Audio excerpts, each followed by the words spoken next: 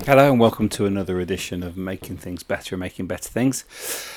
This is a really weird one. My wife was scrolling through her phone the other day, recording some stuff for our daughter's art project, and she came across a recording I'd done with my nan. Now, my nan died in January 2017, and so we'd kind of forgotten we'd recorded this. I think we'd recorded it maybe 6 to 8 months before that, and it was for another one of my daughter's art projects, which was all about the role of the kitchen as a sort of central hub for kind of like passing down skills between women, and kind of like, you know, how third wave feminism rested on second and first wave feminism, and how, you know, the kitchen ironically became kind of like the heart of that. And so we were having a conversation with my nan about a biscuit barrel. So we were looking at specific things, and this biscuit barrel, you'll see a photograph of it alongside. This biscuit barrel was hotly contended in our house. So it's a massive memory of mine as a kid, and also of my dad as a kid. And it's just a lovely tin biscuit barrel that's embossed and has got one of those desiccating kind of like units that sort of full of beans or rice that you dry out in the oven and then put them back in, and it keeps your biscuits snap fresh. And we all wanted it. Everybody wanted it, but because of geography, I ended up kind of like caring for my nan more than anybody else. So I won. I got it. And the conversation is with her, and it is ostensibly about the biscuit barrel, but it isn't. It's really about well, it's not about identity, but it kind of draws a little bit on that. And anyway, it's really short, and it made me cry listening to it, because you forget about the resonance and the weight of people's voices when they're not there.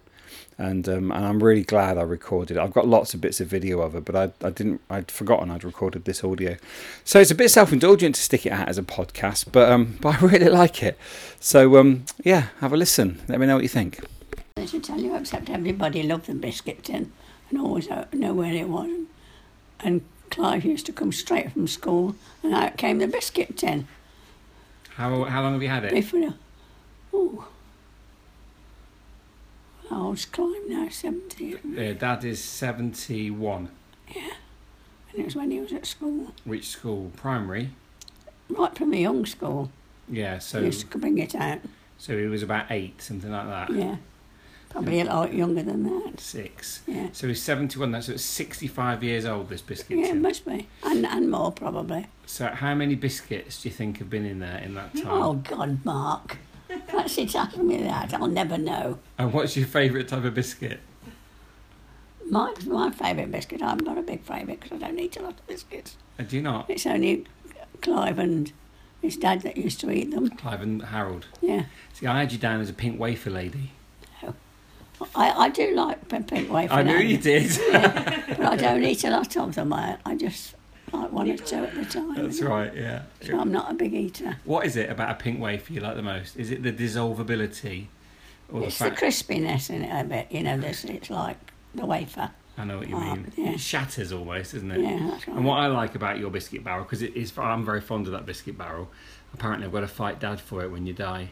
I like the fact that you can get the middle bit out and dry it in the oven, and it keeps That's your biscuits right, you do crisp. it. Yes, and you can do it easily. It's got a desiccant in it, Yeah. hasn't it?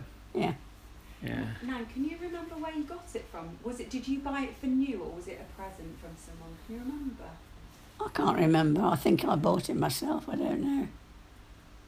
But it's years and years ago. I can't remember even buying it. Has it always been in your kitchen? Yes. Your kitchen was always alive with activity. I remember it very clearly. You were always cooking, weren't you? Yes, I used to do a load of cooking. Mainly pastries. Yeah. Was that your speciality? I used to do pastries and cakes. Yeah. I used to make small cakes, and then I used to make a big lemon. A lemon drizzle. Lemon drizzle cake, a big one. You still got the recipe, Nan, for your favourite? No, lemon they drizzle? didn't bring my recipe. I left it in the house. Do you not remember it? I can't remember exactly what I put in it, because I did a lot of extras in it to what other people did. I know. And I can't remember if it all, and I used to always use me book for it, when I made it. I'll ask Mum to see if she's got the book. Or the recipe. It was at the side of the cooker. I'll ask. Do you cook now still? No, not cakes. No. I can't do it here. No. You cook? No, I can't do it anymore. I'm 90 odd now, Mark. I can't. I have a job to even do my dinners. Yeah. So I have warmed up dinners. Do you miss cooking? Not now my age, no. No. No. Because you always had a pie on the go when I was younger. I was always cooking when I was young. I once saw you with a pie in each hand and one in your mouth. I didn't. That's how to No, tell. but there was always a pie cooling somewhere, I remember. Yeah.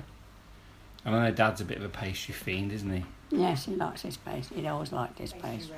Yeah. What about Pap? What was Pap's favourite food? Well, he liked his pastry, and he liked any cooking that I did, Yeah. any at all. I tell you what, he did like bread pudding. Did He used he? to take it to work in a big flat, and they used to say, "Ask her if she'll make some more." He used to share it between the men. Did he? Yeah, At the Triumph. yeah. But he used to have to cycle there. He used to cycle for up to begin with. Then he went with a man that used to come at the bottom of the village and pick him up. Yeah. But that was once he had to walk all the way home from there It's from For the- Meriden, isn't it? because all the buses stopped. Oh dear. That's a And, long way. The weather was terrible. It was thick snow. Yeah. Oh, And he walked all the way and he got home at 10 o'clock at night. blimey. And because even if he'd gone on the bus, he'd go Meriden to Paul Meadow and Paul Meadow back to That's Barnacle, right, yeah. wouldn't he? Which is And a I long used to way. pick him up when I was at the shop. He used to come to the shop quite a lot. Did he? And then he'd come home with me. Right. So the all-important And question. sometimes I've taken him in the morning before I've gone into the shop. Early Oh, no. morning. For a lot of times I did that. Yeah. So the all-important question, Nan, when you finally pop your clogs and vanish, who's going to get your biscuit tin, me or Dad?